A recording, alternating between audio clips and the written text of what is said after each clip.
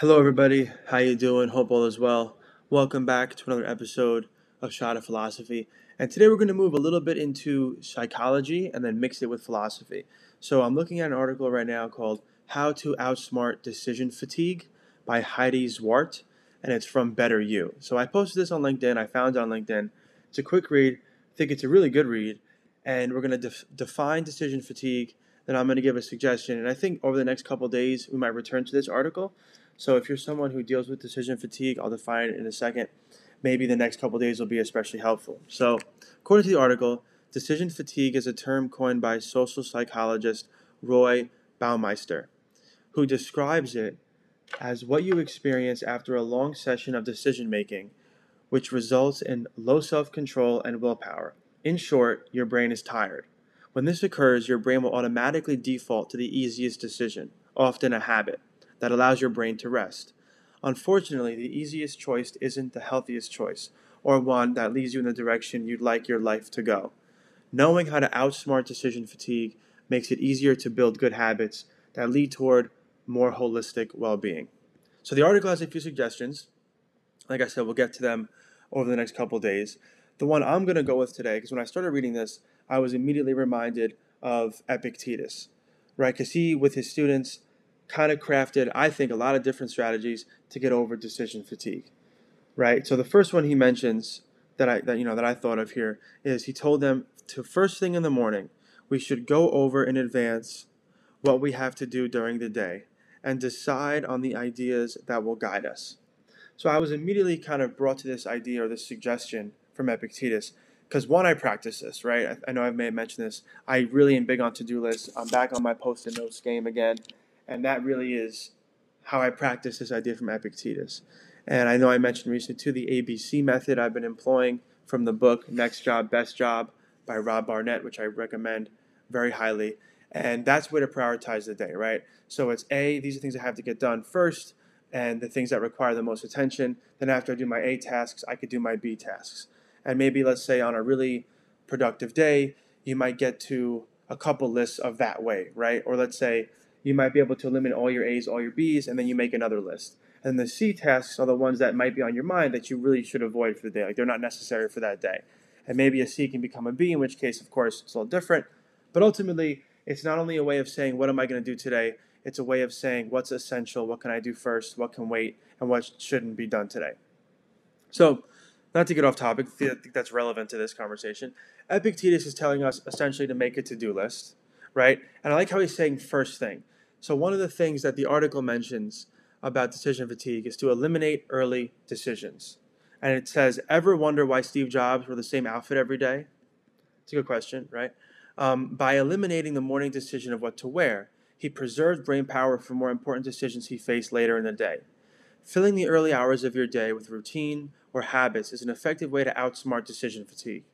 This might mean waking up at the same time, having the same breakfast, or simplifying your wardrobe. So, what I like about the Epictetus is he's saying first thing. So, right away, we have our number one thing. You wake up, and again, maybe it's like the first thoughtful thing. So, maybe you wake up, you make your bed, and then you just sit for a couple minutes with a pen and paper, I'd suggest, and try to do what he's saying here. In advance, go over what you want to do during the day, what you have to do, your obligations, right? So these could be internal obligations. For me, I need to work out, or external obligations. I have to answer those emails. Either way, it's first. And I think that's significant, right? Because it's giving us, again, a starting point for the day. And one more point too here with Epictetus, right? We always want to apply these things with self-scrutiny. We want to examine ourselves and kind of give ourselves directions for the day, or directives, let's say, maybe is a better word.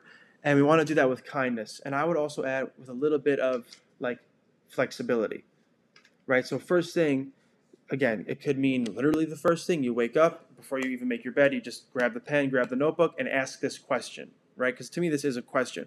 What should I do during the day today? How should I spend my attention? That's a great question today. How should I spend my time? How could I spend my attention?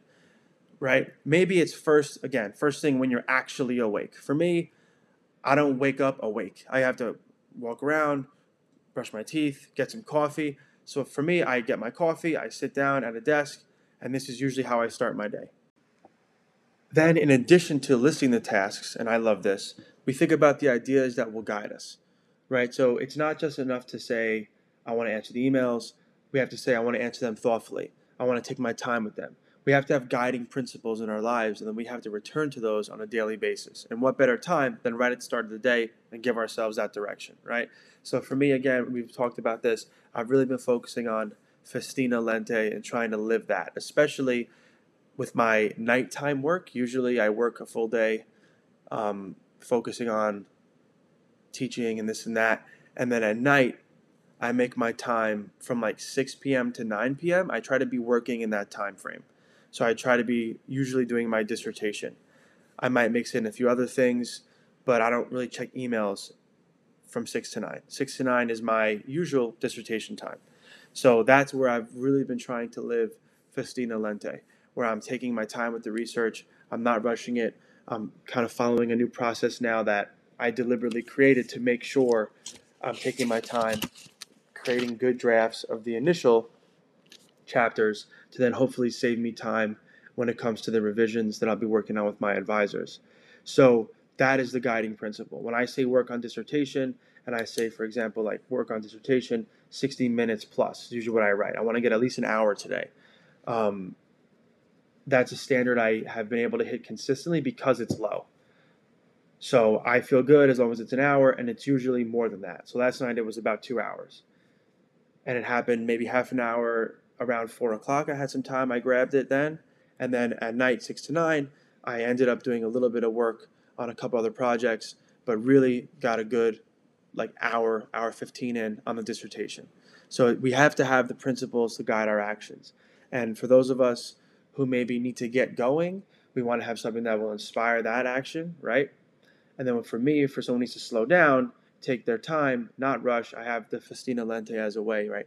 Again, for those of us maybe who missed that episode, festina lente basically means hurry slowly. The idea is that something done slowly the first time is something done well. You don't have to go back and correct it. You end up saving time, right? So that's been my guiding principle lately. That's been helpful.